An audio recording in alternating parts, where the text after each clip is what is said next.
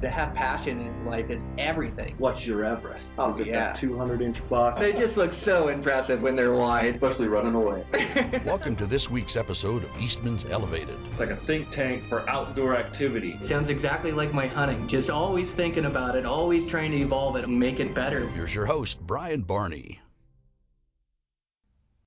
Hey, what's happening, guys? Got a brand new podcast for you. So today I have one of my all-time favorites, my buddy Dan Picard. So he's my bow hunting brother over there at Eastman's. The guy is just so proficient with a bow in his hands. He's always getting it done, and I just love getting together with him and having conversations and in-depth conversations about bow hunting and about theories, and so today is a great one. So there's multiple different ways to kill a bull, and these different ways, they all work. But over the years, I've adopted these techniques and these strategies for hunting elk, and so, you know, I just wanted to go into it. Dan's kind of adopted the same strategies, or maybe they differ here and there, but kind of the same tactics that I use, you know, to be silent and to spot and stalk these bulls, to cut them off, to coyote the herd, to know when to move in. And so today we just break it all down on the podcast. So it's a great one, highly informative, all about elk hunting. Oh, and there is a little bear hunting in the beginning. I touched bases with him, and he had just finished up his bear hunt, and so he had a wild encounter with his bear. And Dan's a great storyteller too. So I asked him to tell me the story of his bear and his bear season, and so we kind of go through that first. But then from there on out, it's all elk. I hope you guys enjoy it. I know I did. And we'll get right into it. I just want to thank my sponsors real quick. So I want to thank Sportsman's Warehouse. Sportsman's Warehouse is a great company. It's so advantageous for a hunter to be able to go into a store, touch and feel and try on clothing, to be able to look through the glass, to be able to see and hold, you know, the whatever, the bow, the rifle, and then they get the right people in the right places. And so they've got a knowledgeable staff that's passionate about the outdoors, and they've got one in every department, from bow to rifle, you know, all the way through. They try to staff the right people for the right jobs. And I always mention my good buddy Chase.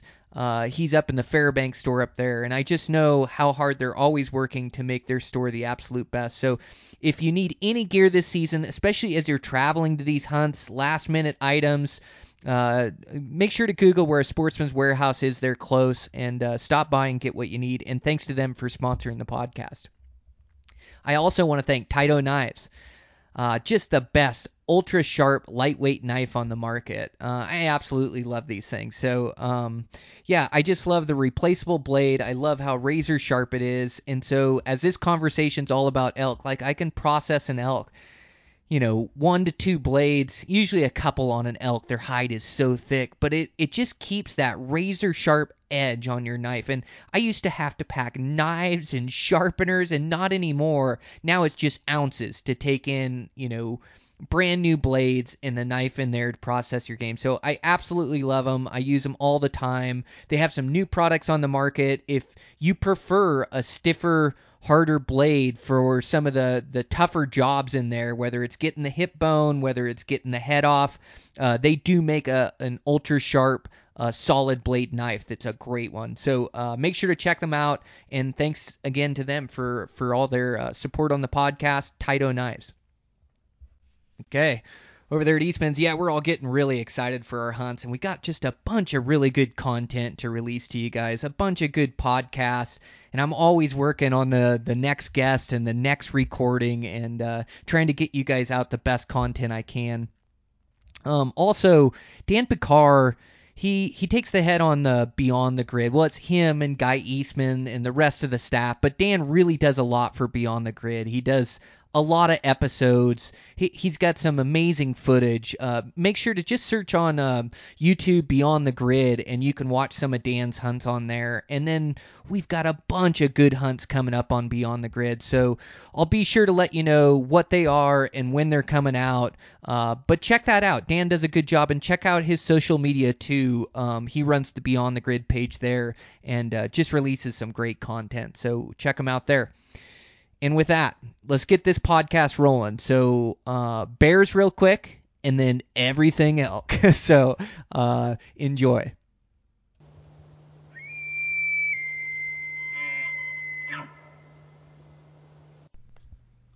Morning, Brian. Hey, good morning, Dan. How's it going?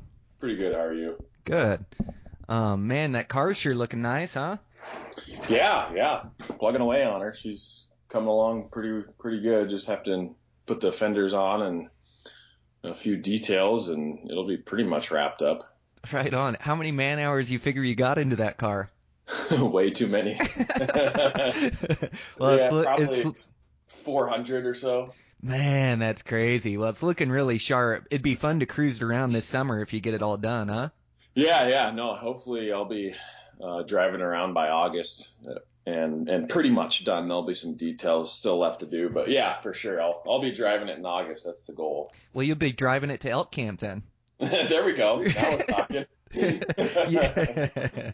Well, good. Well, thanks for being on this morning. I wanted to get into talking elk hunting, kind of our style of elk hunting. There's so much information out there in calling, and I know you call a little bit as well in thicker cover, and we'll kind of get into it this morning. But first, I got to hear about this bear that you closed out on the end of the season. What a great bear, man. He looked like he had a giant pumpkin head on him, and I think you said he was an older bear, huh? Yeah, the warden said that he thought he was at least 15. And yeah, his teeth were all worn down and really nice hide, but his meat was kind of dilapidated. He was pretty skinny. I don't know, just from wintertime, I guess. And man, the hair was really nice on him, but just a skinny bear and an old bear. Oh, wow. So he was getting skinny. He was going downhill. Those bears, they just live longer than deer and elk. So it's not unusual. Well, it is unusual to kill a 15-year-old bear because you don't kill that many that are that size. But a lot of times it takes them 8, 9, 10 years to be fully mature. Yep, for sure.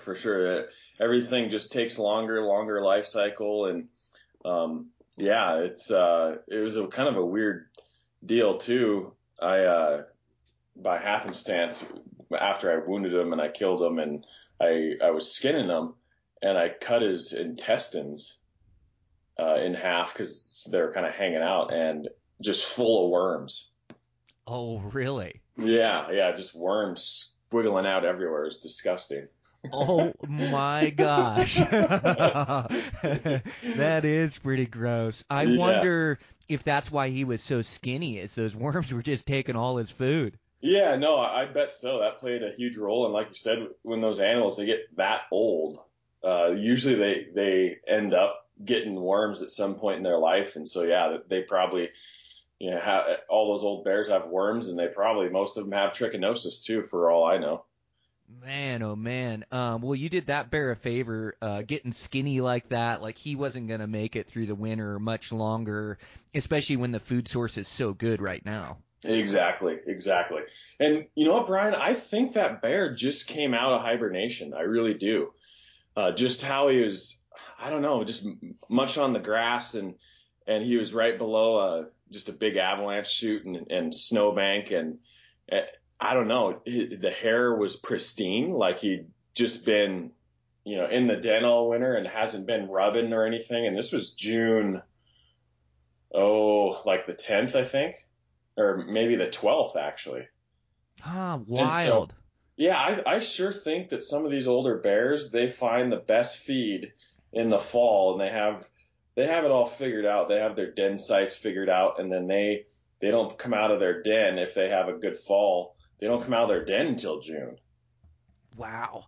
I think you're right. I think just different bears come out at different times depending on the elevation where they den and the food Yep. source. And I've definitely seen, bears come out early, but it's Yep. also like it takes a while for bear season to get kicking off where you can really count on all the bears being out and on the food source. So man, I think you're right, and especially like that late winter that we had where it kept cold. I wouldn't want to be out in that snow or that rain with not much feed around either, Yep, exactly. But yeah, it just depends on the habitat, I guess, too. Yeah, for sure. I've seen or I've heard, I don't know if this is true, but like on their pads, I've heard guys talk about how you can look at their pads and that'll tell you how long they've been outside the den, because they'll get hair that grows in between their pads or something and really shows that hair. And once they get out and start walking around, they have it all worn down and worn off. Sure. No, that makes sense too. I wondered that, and the claws, like his claws were like little needles, like perfectly grown out to the tips. I was like, what has this bear been hibernating for 2 years or what? But just been asleep up there in the mountains. So it got pretty hairy. What's wild is I had the same scenario this year where I had one charge me. I had to shoot it with the pistol. I was not the best shot. I think I shot 10 times. I grazed him once and hit him twice.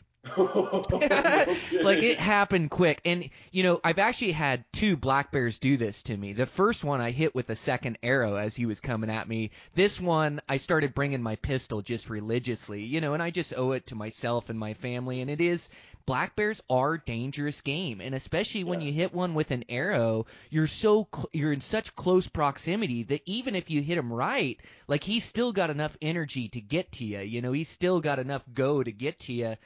And mine was a situation where I was just positioned downhill from this bear, ran an arrow through him at 28 yards. I couldn't have placed a better arrow on him. I double lunged him, but he spun in circles, roaring and biting at his arrow.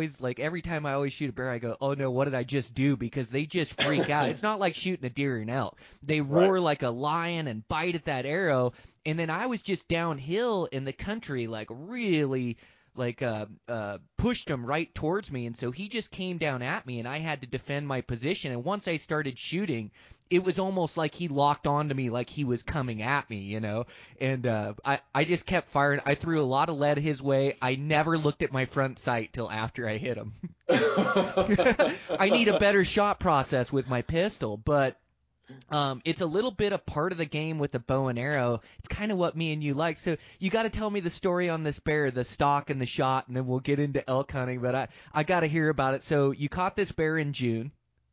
Yeah. I'll try to make it a condensed version because it's kind of long-winded. But I found him in a slide where you'd expect to find a bear, and it was 7:30 in the evening, and made a stalk up there, just perfect. I mean, that bear was handed to me on a platter, as easy as you could ever wanted it. Got on him, coming up from below, started raining. The wind really started just dumping off the mountain and down the slide, in my face, perfect. And I don't know, I got up close and had some wind, and I was breathing a fair amount, but not that bad. But I just made a poor shot. I just hit him like 3 inches low.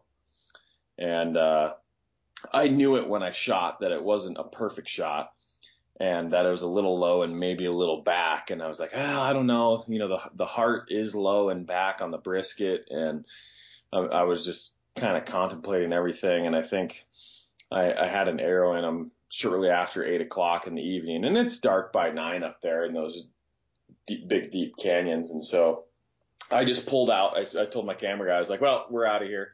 We'll come back first thing in the morning and pick up the blood trail. And it started raining a little bit, and I was a little worried about that. But, we got back in there the next day, and long story short, I was searching for, I think I was into it 6 hours gritting, and I found 5 different beds of where this thing laid down.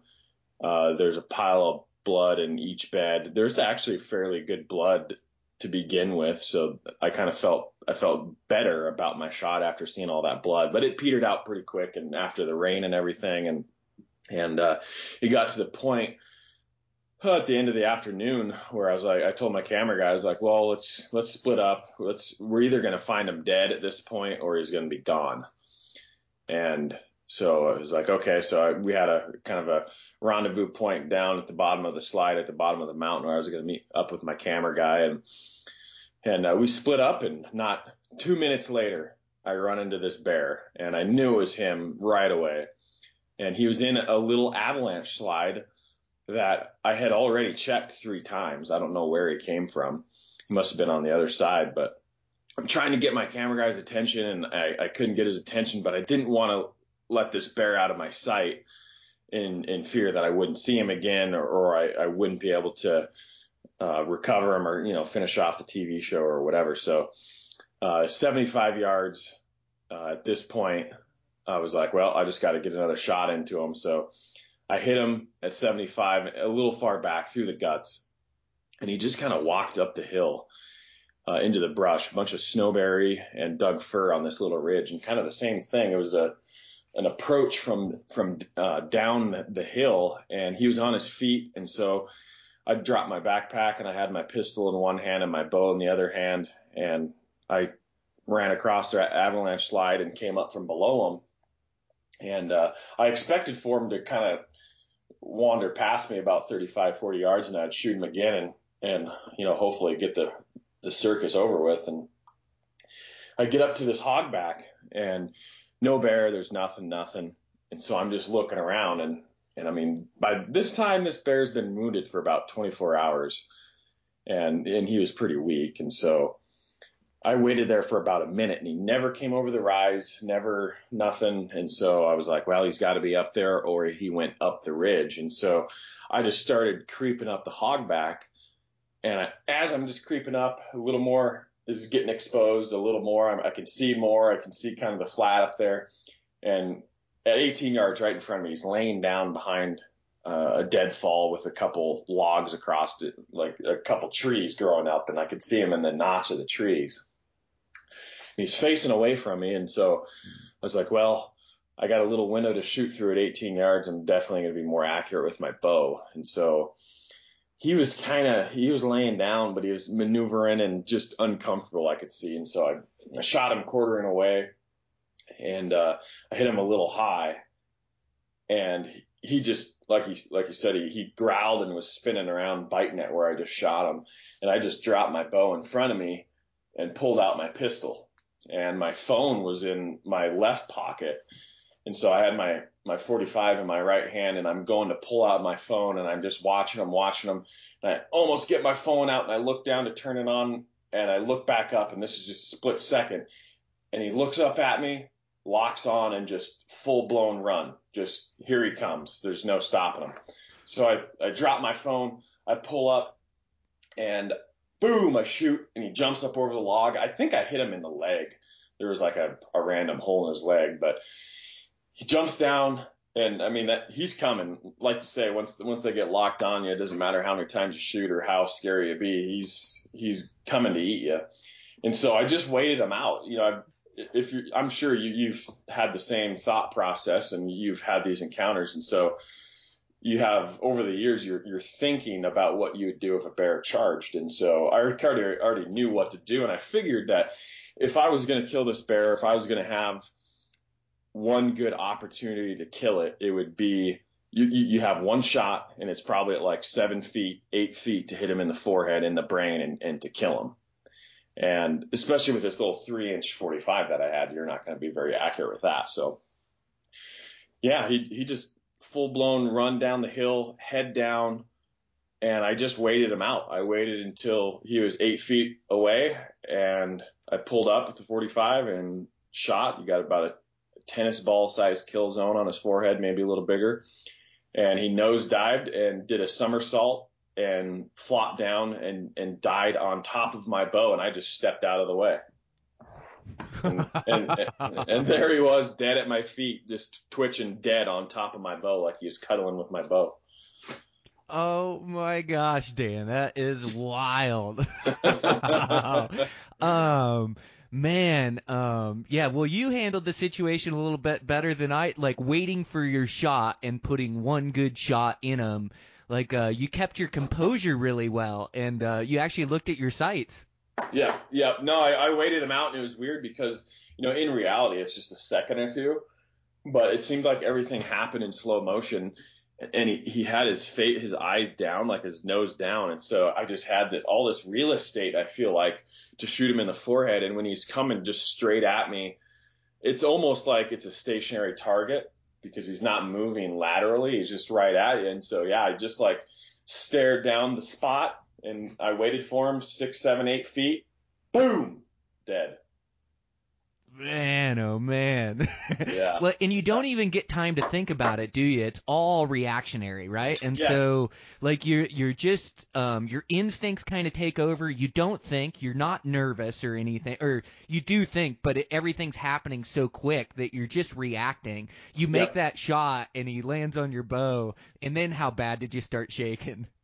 Yeah, I didn't really shake at all. At the no, I lied. I did shake a little bit, and I was just like, more of just like in shock, like what just happened, and I was yelling for my camera guy. By that time, he had obviously heard me shooting, and he was already coming. But yeah, it didn't really soak in till later that night. I'm talking to my dad or friends or whatever, and they're like, "Oh, did you, buck fever? Did you get nervous?" And I was like, not really. Like, it was kind of cool.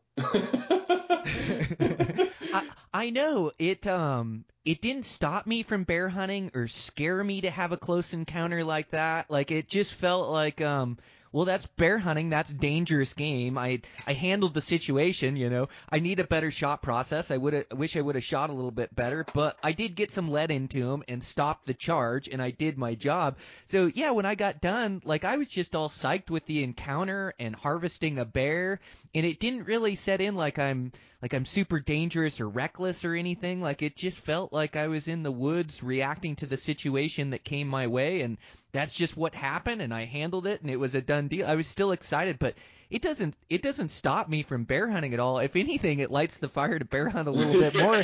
So Yeah. I think we definitely are cut from the same cloth. But yeah, good reactions, man. What an exciting hunt. There isn't a more exciting way to end a hunt, that's for sure. Yeah, no, absolutely. Ideally, you don't want to have a situation like that and put yourself in a dangerous situation. And yeah, man, sometimes that happens. And heck, if you're out there long enough, man, I mean, it happens eventually. Yeah, especially with a bow and arrow and these bears. And me and you are such bow guys that we love the craft of bow hunting. We love getting close. Even on bears, like, it'd be way easier to kill a giant bear with a rifle. You just have to see less of them, and you got more range. But there's something so exciting and so thrilling about trying to get close. But when you get close and put an arrow in them, buckle up. Like, you're in for a rodeo. Most of the time they'll go away from you, but boy, if they start in your direction, and then, like, I had another one that I had to hit with a second arrow where I wasn't carrying my pistol, and I made that shot, and it was a little bit back like liver, and he disappeared down below me, and then I couldn't hear him running anymore. So I knew he was right below me, but there was a big tree in my way. Knocked another arrow, and a few seconds later, he's running up by me. He doesn't even know I'm there. He's just running to go die or go be wounded, and I huffed at him. Never huff at a bear that's running towards you. Then he pinned his ears and locked onto me, and I barely got my bow back. And I always thought I'd shoot a bear in the chest, but they sit so low to the ground when they're charging. So just like you said, with their nose down and they're all forehead and back right there, like, Yep. I was able to put that arrow and put it behind his head, through his neck, down through his vitals, and he turned and rolled. So that's the second one that's charged me out of the 6 or 7 that I've killed with my bow. So Wow. I'd say it's like probably around a 25% chance that you hit one with a bow on the ground, spot and stock. Like, that thing can come at you. Yep, for sure. So Oh. what happened with yours this year then? You got some shots on him and he just ran off and died, or? So that was that one. So snuck up, put a good arrow in him, and then came my direction. And same thing. I had the pistol in one hand and my bow in the other hand. I drew my pistol after I put an arrow in him. He's spinning and roaring at the arrow. I dropped my bow so I could get 2 hands on my pistol, and right at that time, he comes right over the hill running right at me. And so, yeah, I started backing up, throwing lead, and then hit him and knocked him down once, and then hit him again and killed him right there. So, yeah, I killed him right in front of me at about, same as you, like 6-10 feet, or maybe even a little Wow. bit farther than yours, because I was Wow. backing up as I went. But yeah, I mean, it was a close encounter inside 10 yards where I hit him and where he died. Wow. Yeah. Yeah. And he was hit pretty bad, and I could see blood coming from his nose from the arrow, so I know I got both lungs. I know he was hurt pretty bad, but boy, he got, when he was coming at me, it sure felt like full speed. It was like I hadn't even ran an arrow through him. Oh yeah, no, exactly. That's why I was like shocked that this bear had all the energy that he had, just a full blown charge, so much power in him. Wow. Oh, that's wild. Oh man. Yeah, Well, yeah. well, I really wanted to get you on to talk elk hunting, but I had to hear your bear story. That is so wild, Dan. Way to keep your composure, make a good shot, harvest a good bear. Man, that's as exciting as it gets. But I really want to talk about elk hunting as me and you kind of have a different tactic for elk. So there's a lot out there on calling bulls, and it's really effective, but as you get into some of these high pressure elk, and I find like as you get into some of these older herd bulls, like you have to catch those bulls at the exact right mood or the exact right temperament to be able to call them in. And that may only happen one or two times during the season. But when you go at these elk and you really try to go at them silently, not let them know you're there and spot and stalk them, man, is it efficient for these herd bulls is what I've found. And I know you hunt them that same way, right? That's Yep. what you believe in, the spot and stalk style for these elk? Yeah, yeah. I just hate to, find a bull elk and you can't call him in or he's not responsive. And so if you're relying 100% on calling, you have to go find another bull and find one that wants to play. And so, these guys that are calling these bulls in, they're covering a ton of country and finding bulls that are receptive and willing to come in. And, and that's great. That's definitely an effective tactic, but I just hate walking past bulls to find bulls, you know? And so yeah, no, I liked if there's a bull that isn't receptive to calling, I'm going to stalk them just like I would a mule deer or an axis buck or anything. Well, and it's good to have all the tools in your toolbox, as I know you do, as you know how to bugle and know how to cow call. But over the years, like you say, these bigger herd bulls, I just find that I was calling in a lot of satellite bulls. And I Yeah. was looking, I'm always looking for a mature 6 point, but the bull I really want to kill is the giant herd bull with all the cows. Those bulls, they just get educated on public land without a special tag or deep in the wilderness or catching that bull in the right mood. Like they just don't call in that easy. And so for me to not let that bull know I'm even in the area, and then just to be able to move around them, like you say, and it's a little bit different stalking techniques. They're they're not quite as switched on as say an axis deer, but there's always more eyes. There's always a bunch of cows. You hardly ever find a bull solo to stalk, and so you may have 20, 30 eyes that are watching you as you're stalking, and so for me, I like to I treat it a little bit different as I almost like coyote or shadow the herd for a while until I see my opportunity to close in. Do you do the same thing? Yeah, yeah, no, for sure. It depends on the situation and everything, but yeah, that's what you got to do is just shadow them and wait for your opportunity to strike. Absolutely. Yeah, so on elk, it's a moving stock, and so elk are always moving, and they're moving from feeding to bedding, but they just love to cover miles in elevation, and so a lot of times when you catch these elk, you don't catch them just bedded or just hanging out in a spot. Like they're usually moving. Sometimes you catch them feeding, mornings and evenings, but even as they're feeding, they're just moving through meadows and moving to different locations. So I find it's like a moving stock, and so for me, I like a lightweight pack that really cinches good to my back that I don't have to take off to stalk. I don't take off my shoes to stalk because inevitably what happens is I'll take off my shoes, I'll make a stalk, the elk will keep moving, and then I have a decision to either go miles in my socks or in my stocking shoes or to go back and get my shoes like every time. And so I like to just stalk in like running shoes or really lightweight, nimble where I can feel the ground. And then I Yep. like to leave my pack on. Do you do the same thing when you're hunting them? Yep. No, absolutely. And especially with elk, they're kind of unlike anything else you'll hunt when you using a tactic like that with stalking. So yeah, light pack, tennis shoe type shoe, or some of these companies make lightweight hikers. The Zamberlins of last year were really good.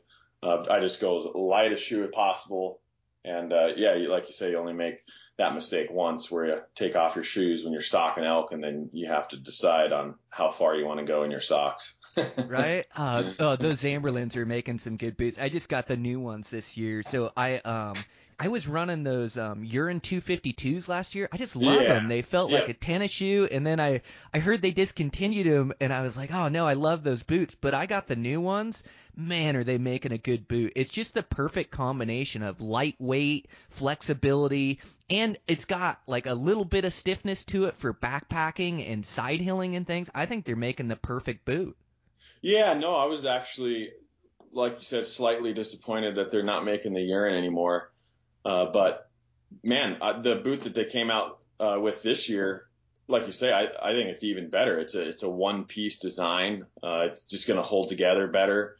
And I think it's going to be great. It's like the Trail Light Evo is what it is. Yeah, the 320 Trail Light Evo GTX comes in right around 2 pounds. A low height hiking boot.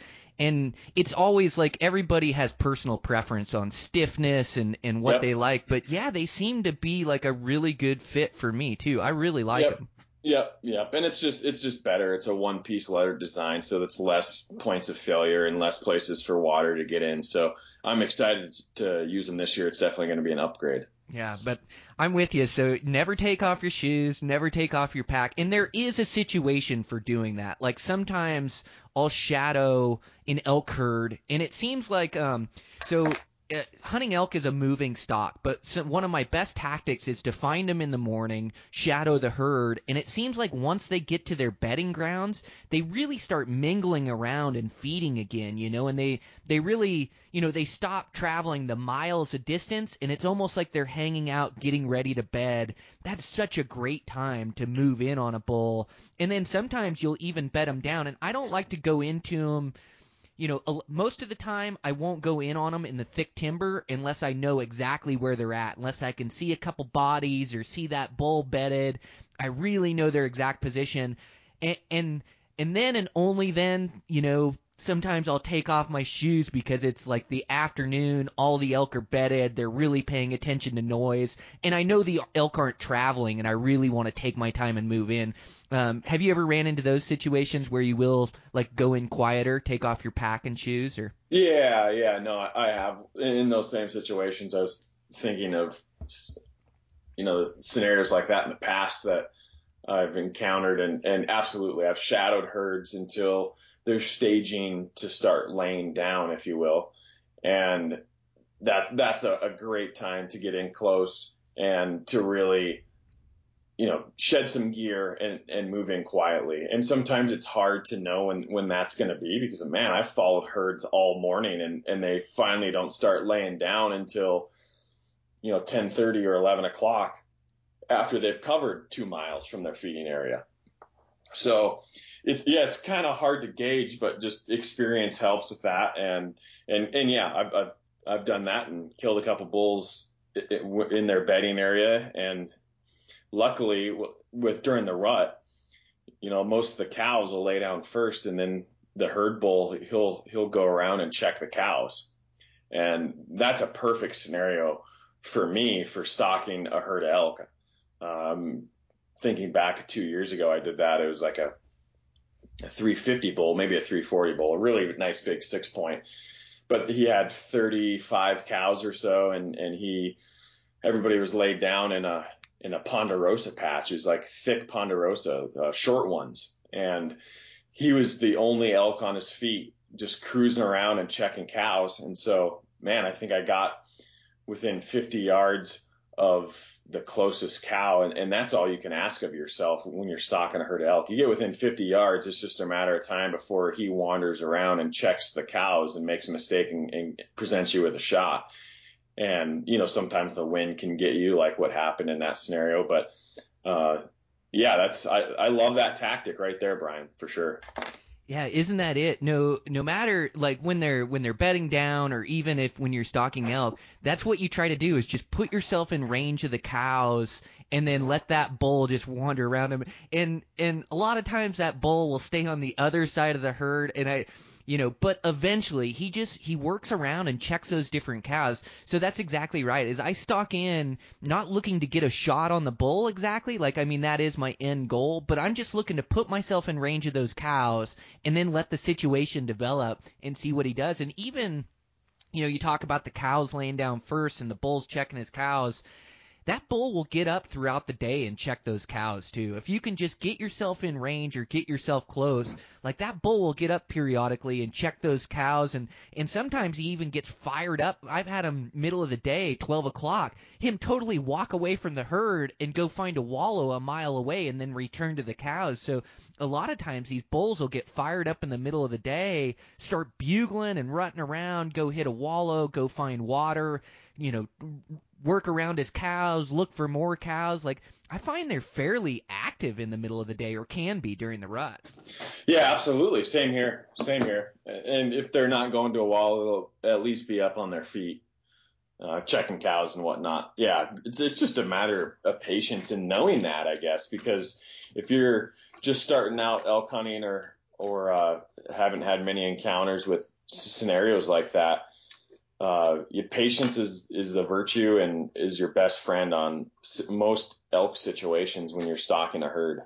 Yeah, the longer you can play the game, the more chance you have of something happening or that bull working into you. So I'm the same way. I like to play really patiently and play the game. And so there's that tactic of shadowing the herd, trying to get them to where their bedding zone and trying to make a play then. And winds are definitely a big challenge in the mountains. Another thing I like to do is try to get in front of the herd. Those elk are always moving. A lot of times you can see them a ways off and not go right for the herd, but try to get in front of them or get to a ridge or get to a saddle in front of them. Like, try to be where the herd's moving to instead of chasing the herd. Yep, absolutely. And it's hard to know that when you hunt an area for the first time, but I think that's your biggest advantage if you can hunt an area year after year, because you'll start to see areas where they like to bed and where they like to feed. And so where they're going in the mornings, and then you place yourself in those advantageous positions first thing in the morning to catch them when they're going to bed like that. So yeah, one of the biggest advantages to me to spot and stalk elk hunting is hunting the same area year after year if you can. Oh, you're so right. You learn where to look for elk and where elk like to hang out, and they're nomadic by nature. You can go into a drainage that was really good last year, and all of a sudden there's no elk in there, as it's timing. They were there before, after, and so, but you're right. When you're in an area and you know where they like to feed and they like to bed, like, you have such an advantage over going into an area and trying to figure it out for the first time. Yep. And that's like you said, you don't want to be chasing a herd in all practical reality. You want to be cutting them off. You want to be in front of them. And I've done that just maybe, I was thinking about my 2017 Wyoming bull. I got on a herd and there were so many cows that I just couldn't get close. And there was one herd bull, and I kind of got a feeling for the direction that they were moving because I knew where they wanted to go eventually, even though they were way up on the mountain. And then, I had the terrain. Luckily, they were feeding slow enough, but I just ran around and got in front of them, and they all fed right past me, and I shot the herd bull. Got lucky a little bit, but yeah, if you can cut them off, that's kind of the ace in the hole as far as I'm concerned. Yeah, a little luck never hurts either. It's always nice when it goes your way. There's so many like unlucky or bad luck, so many bad luck situations that happen when elk hunting. You're like, wow, man, why did that wind have to swirl, or why did that cow have to come over the ridge right where I was staying, or whatever the case is. So when you get a little luck that goes your way, that always helps. Absolutely, you got to take it. Because that's right. A lot of it is left up to luck, if I don't know, lack of better terms. But funny things happened last year. I was stalking a herd, and this bull pushed a cow up past me at 17 yards, and this bull had been going nonstop for 45 minutes. And the one spot that he stopped to take a break was right in front of me with a tree over his vitals. And he stood there for 2 minutes while I was at full draw. And, I mean, what are the odds of that? Come on, give me a break. And I never killed that bull. He just stopped in just the wrong spot, and I was at full draw for 2 minutes, and his cows fed towards me, and they had me pinned at 8 yards, and I eventually had to let down. So, man.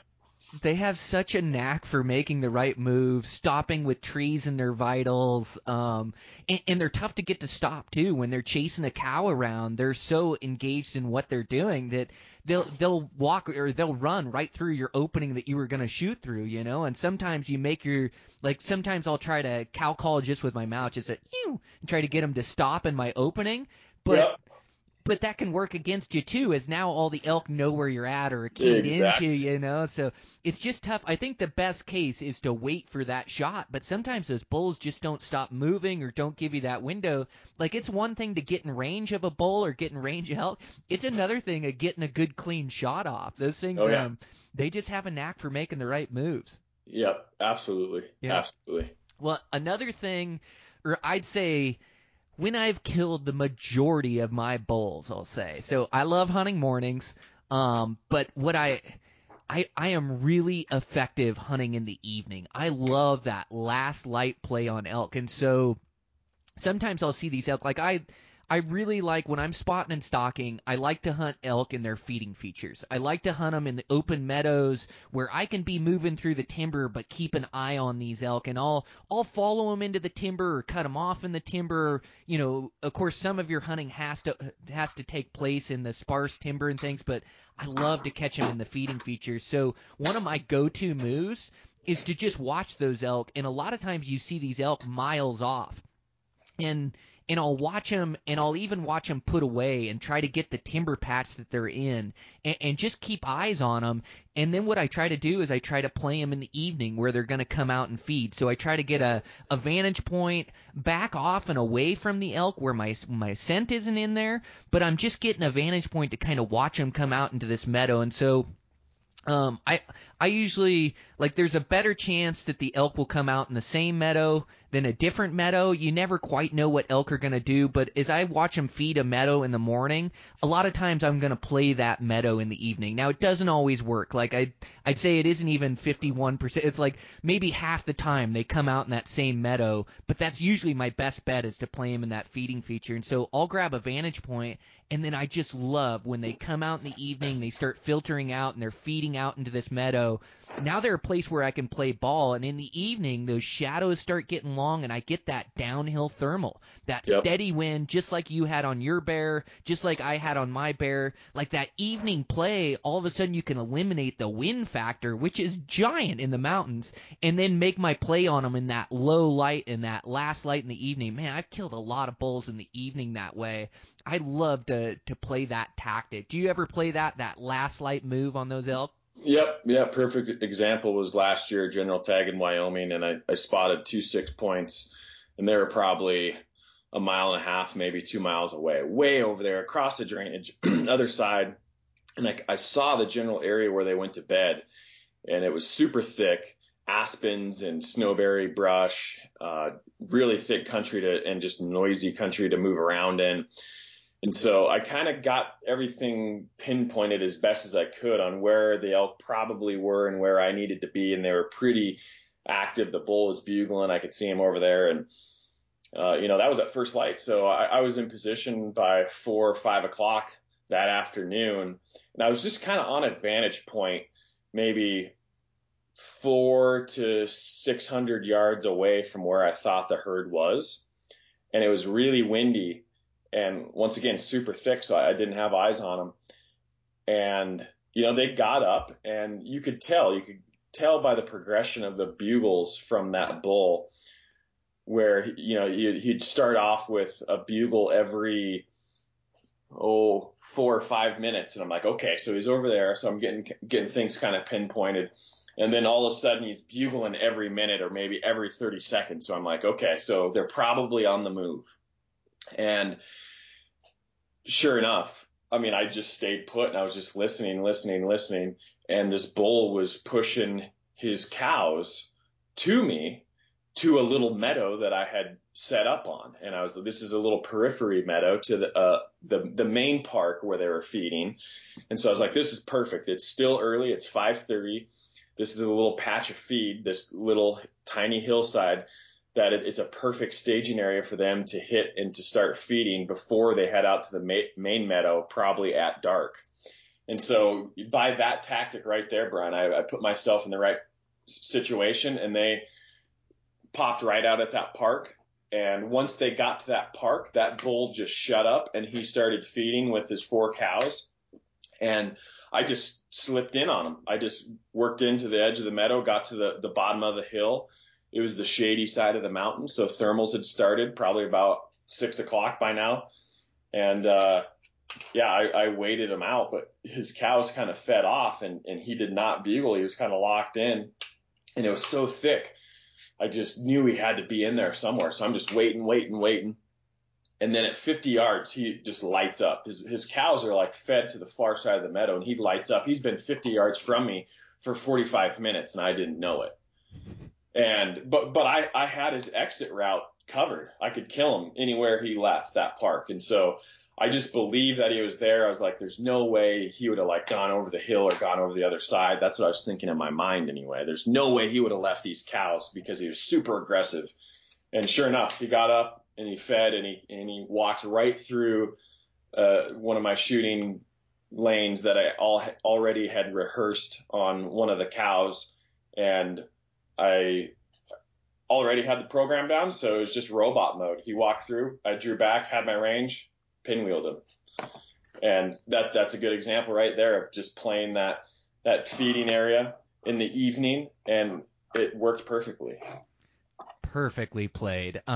So much of it are the little nuances, the moves, and letting your instincts take over. Like, sitting there for 45 minutes knowing that bull was there. And like you say, you start to second guess yourself, like maybe he left, maybe he's over there, maybe I should go up and go get into him. But to trust your instincts and stay patient and know that you had that bull cornered. It's the whole reason why you killed that bull. But so much of it is about those little moves you make once you're inside range or once you're getting close. Yeah. That's the only reason I killed that bull is that patience, and I wanted to move. I wanted to go try to find him, but I was just like, man, if I'm crunching around in this stuff and they're going to hear me, number one, I would have to take off my boots, and odds are I'm going to spook them. And what worst case scenario tonight, I stay put and that bull isn't here.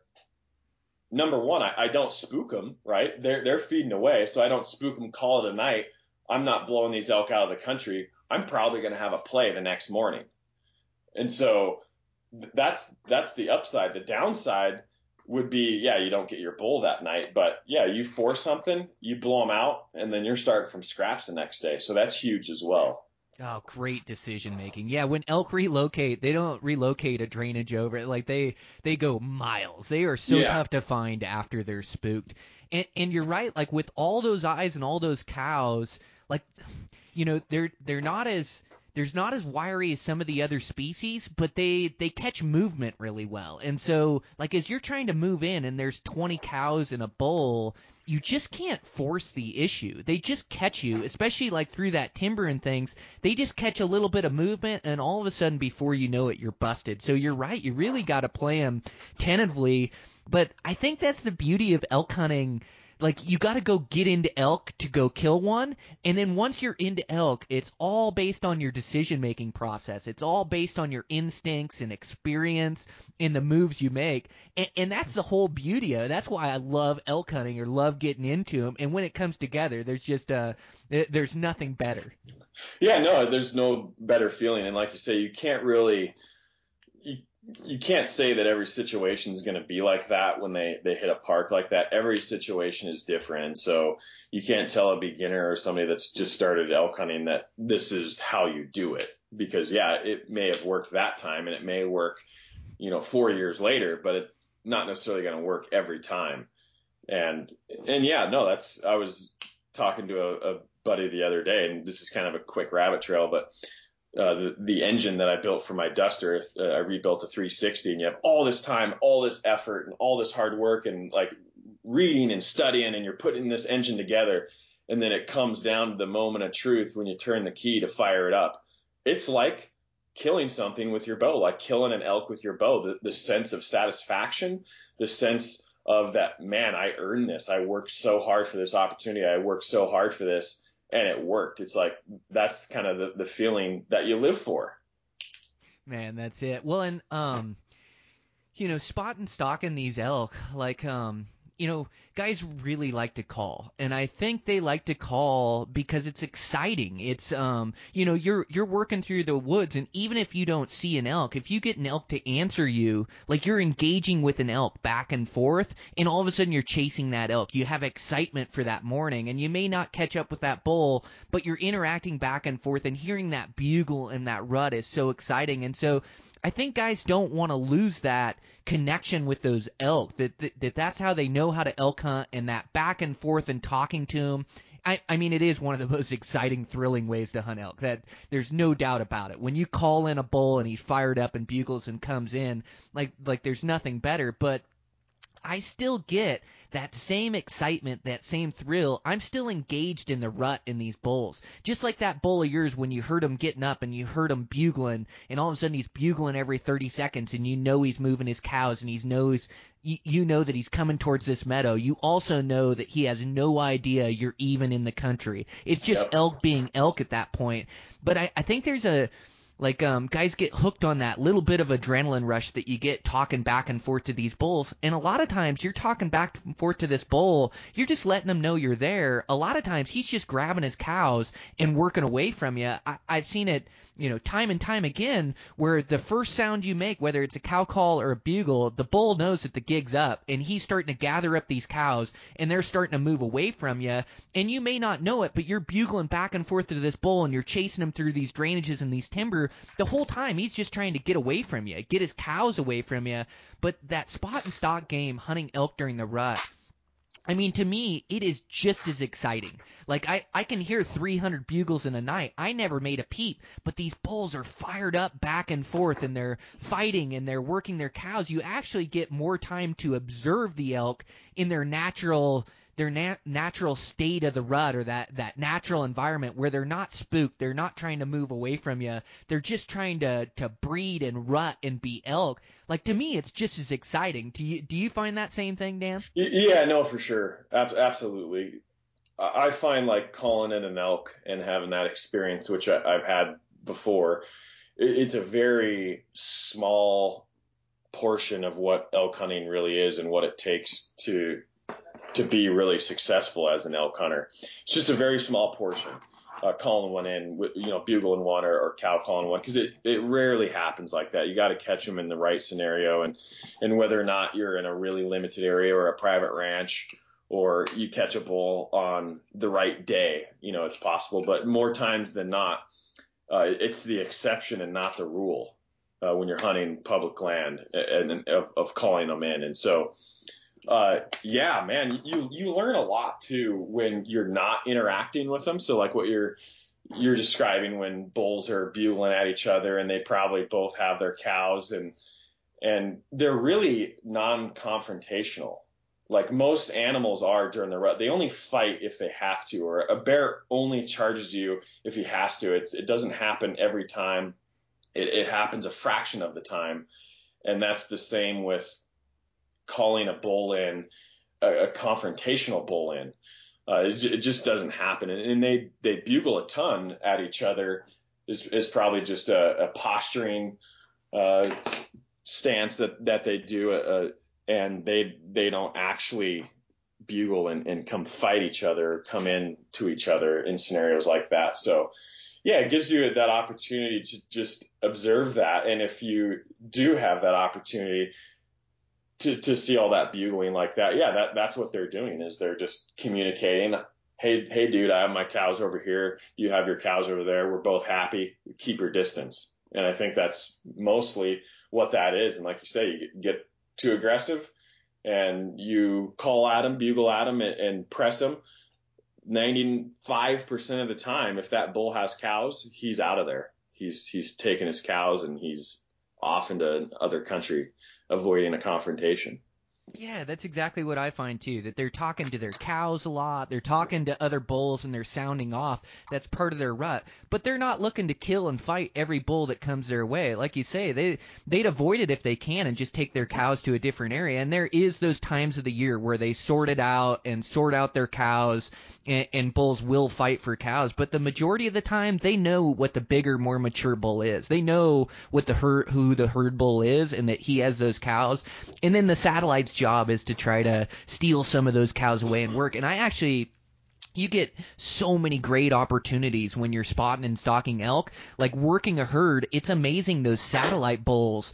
They just hang around the perimeter, a couple 100 yards away and kind of coming in and out of the herd. So a lot of times when you put yourself close, you may have only seen the herd and that herd bull, but there could be 2 or 3 other 6 points around there that are just hanging close by the herd, trying to gather up some of the random cows or steal a cow. So a lot of times you're stalking that herd, and all of a sudden here's a bull, and he's walking right into you, and it's not even the bull you were hunting. I find that a lot. Yeah, absolutely. And a lot of times when guys are bugling in bulls, that's the scenario. They got a satellite bull that is looking for cows, for cows to steal, or the opportunity to sneak in and breed one while the herd bull's busy breeding another cow or whatever.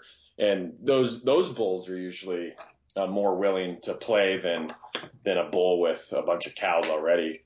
But I mean, I'll say it too. I've killed a lot of satellite bulls over the years too, just because it's easier. It's the opportunity that is in front of your face first, so you're going to take it, especially when you're hunting public land. Yeah, that's absolutely it. Man, it sure is fun to be able to move around these things, and I just like moving around and not letting them know I'm there. Like getting into a really good elk drainage and just nothing's blown up. Nothing knows there's a human hunting them. They're just in there rutting, and you just get to play ball with them. And I'll take my chances that way. And I really believe that spot and stalking elk, like you're able to target those bigger, more mature bulls. And yeah, sometimes there's a nice satellite 6 that works in front of you or by yourself that I just can't resist or whatever. But most of the time, I'm trying to kill that big herd bull, and I think when you're spotting and stalking, you're really focusing on the biggest bulls on the mountain, the most mature bulls, the ones with the cows. Yep, I'd say so, without a doubt. Yeah. Without a doubt.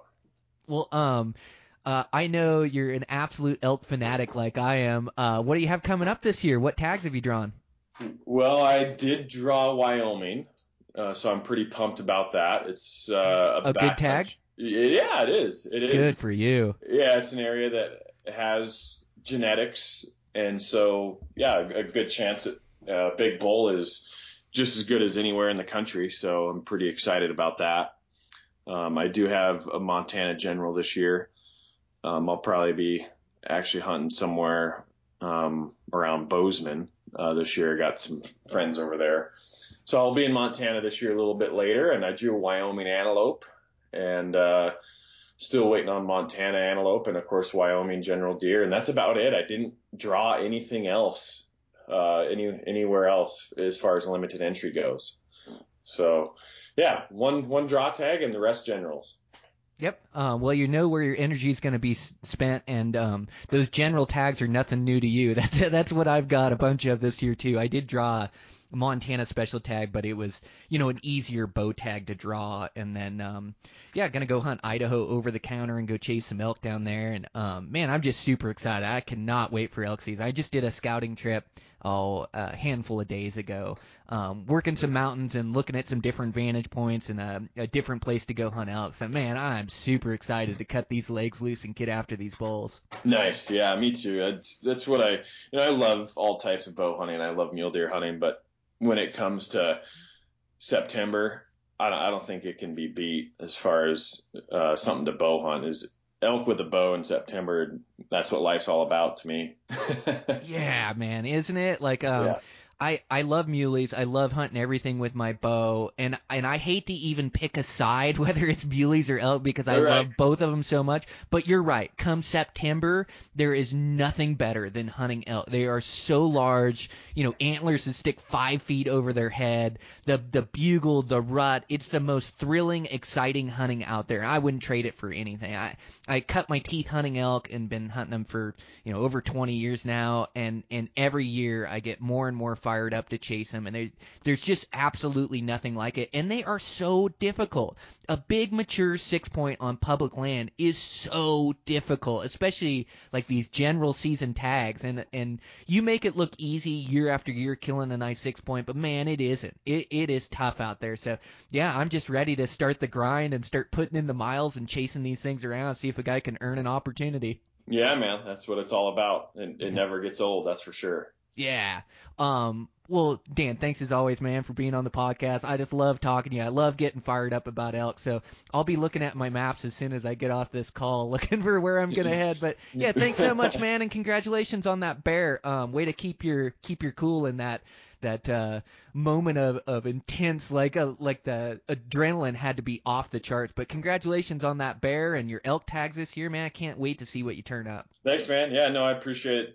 Same to you. I'll be following you too, and I'm sure you'll have another good year as well. Yeah, well, and if you get some time in Montana, I'll be around the Ennis area. You said you're around that Bozeman area. Give me a shout. I got my Hawaii buddies are going to come up this year. I'm not sure what dates you're thinking about coming up, but nice. Make sure to shoot me a line when you're coming down. Maybe we can hook up for a day or two of hunting. Yeah, for sure. Probably second half of September for me. So yeah, I'll be in touch. Cool. Yeah, I'll be around. So yeah, give me a shout. We'll talk soon. And yeah, thanks again. Okay, sounds good. Thanks, Brian. All right, bye. Bye. All right, that's a wrap. Oh, I really appreciate Dan coming back on. Yeah, just, it's good to know all the different techniques and tactics and have all of those available in your toolbox when you're elk hunting.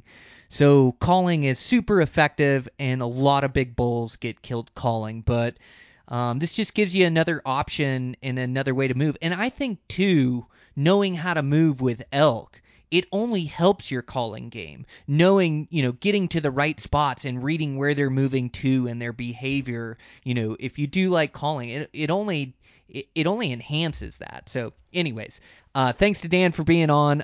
Great guest, great friend. Yeah, I just can't wait to see what Dan turns up this year. He's just a great bow hunter. So thanks again to him. Thanks again to our sponsors. Thanks Sportsman's Warehouse. They just run a great operation, staff full of knowledgeable people with all the best name brands in there that you can touch, feel, look through, try on. So make sure to check them out. Taito knives, just my favorite lightweight, ultra sharp knife. I just love this replaceable blade knife, to be able to process these game animals and then to only have just a handful of ounces, for your knife and your blades and everything. It's just absolutely amazing. It's changed the game for me. And also the longer blade ones. I really like those ones as well for slicing jerky real thin. And so I've been using those as well. So thanks to Taito Knives. And I think I finally got it all finished up. I'm out of here. So it'll be a couple weeks. Going to go hunt Colorado. Going to go hunt Wyoming. And got all my stuff done, everything taken care of. It's always so tough to get out of the house when you're trying to leave. And anymore, I try not to get stressed out, and I try to start early, get packed, and just take care of everything I can take care of. And if I can't, it seems like there's always something that comes up or some meeting you need to get to. And I just tell people I'm going to be gone anymore. I used to stress out about it, but I'll just take care of it and get it done. And so we had the Three Rivers guy over here today, and he was up in the internet. I don't know why. My internet's just slow for where I'm at, but they were able to, put in a new modem that they could run off. It's already over my head, but they're just getting me quicker internet and a bigger broadband, I believe. So it'll be better all the way around. It takes so long to load up these podcasts. Finally, I can load them up quickly. So anyways, we're redoing that, and I'm helping him out here and there. And so he goes outside to make the adjustments in the box, and I got a wasp nest in the box. So, down to the hardware store, get some wasp spray and throw on my jacket and go out there and spray those things off, and then they're just still swarming around. I'm still spraying them, and they're starting to get pretty thick. And then I notice there's another nest above on the soffit. Like, I don't have a rundown house, you guys. Like, I keep it really nice. But these things, it must just be the time of year. Like, I hadn't even seen that nest. I shoot my bow out there all the time, but it's just always something when you're trying to leave. So we got the wasp taken care of, got the internet taken care of, got this podcast taken care of. I'm going to do a live one, or not a live one, but I'm going to do a recording tonight with Cody Rich and and Ryan Lampers, we're going to go do it in Cody Rich's new studio in Bozeman. So really excited for that. Going to drive up there here. Oh gosh, I got to leave here in about a half an hour. So I better get this thing loaded up and released out to you guys. I am so fortunate. Get to go bow hunting like I do. It's that time of year. I know you guys have your hunts that you're on right now, that you've been on, the hunts that you're looking forward to. Man, hunt safe, hunt hard, and enjoy the process. So I love you guys. Thanks for all the support on the podcast, the social media. Make sure to send me your photos when you're successful this season. I'd love to see it. And also, we've got another one coming up on. I have Todd Helms back on about articles and photos and support photos. It's a great one. It's coming up. Be on the lookout for that. But yeah, if you harvest a good animal this year, make sure you take photos and remember it. That's all I got. I'm out of here. So we'll check in with you guys in a couple weeks.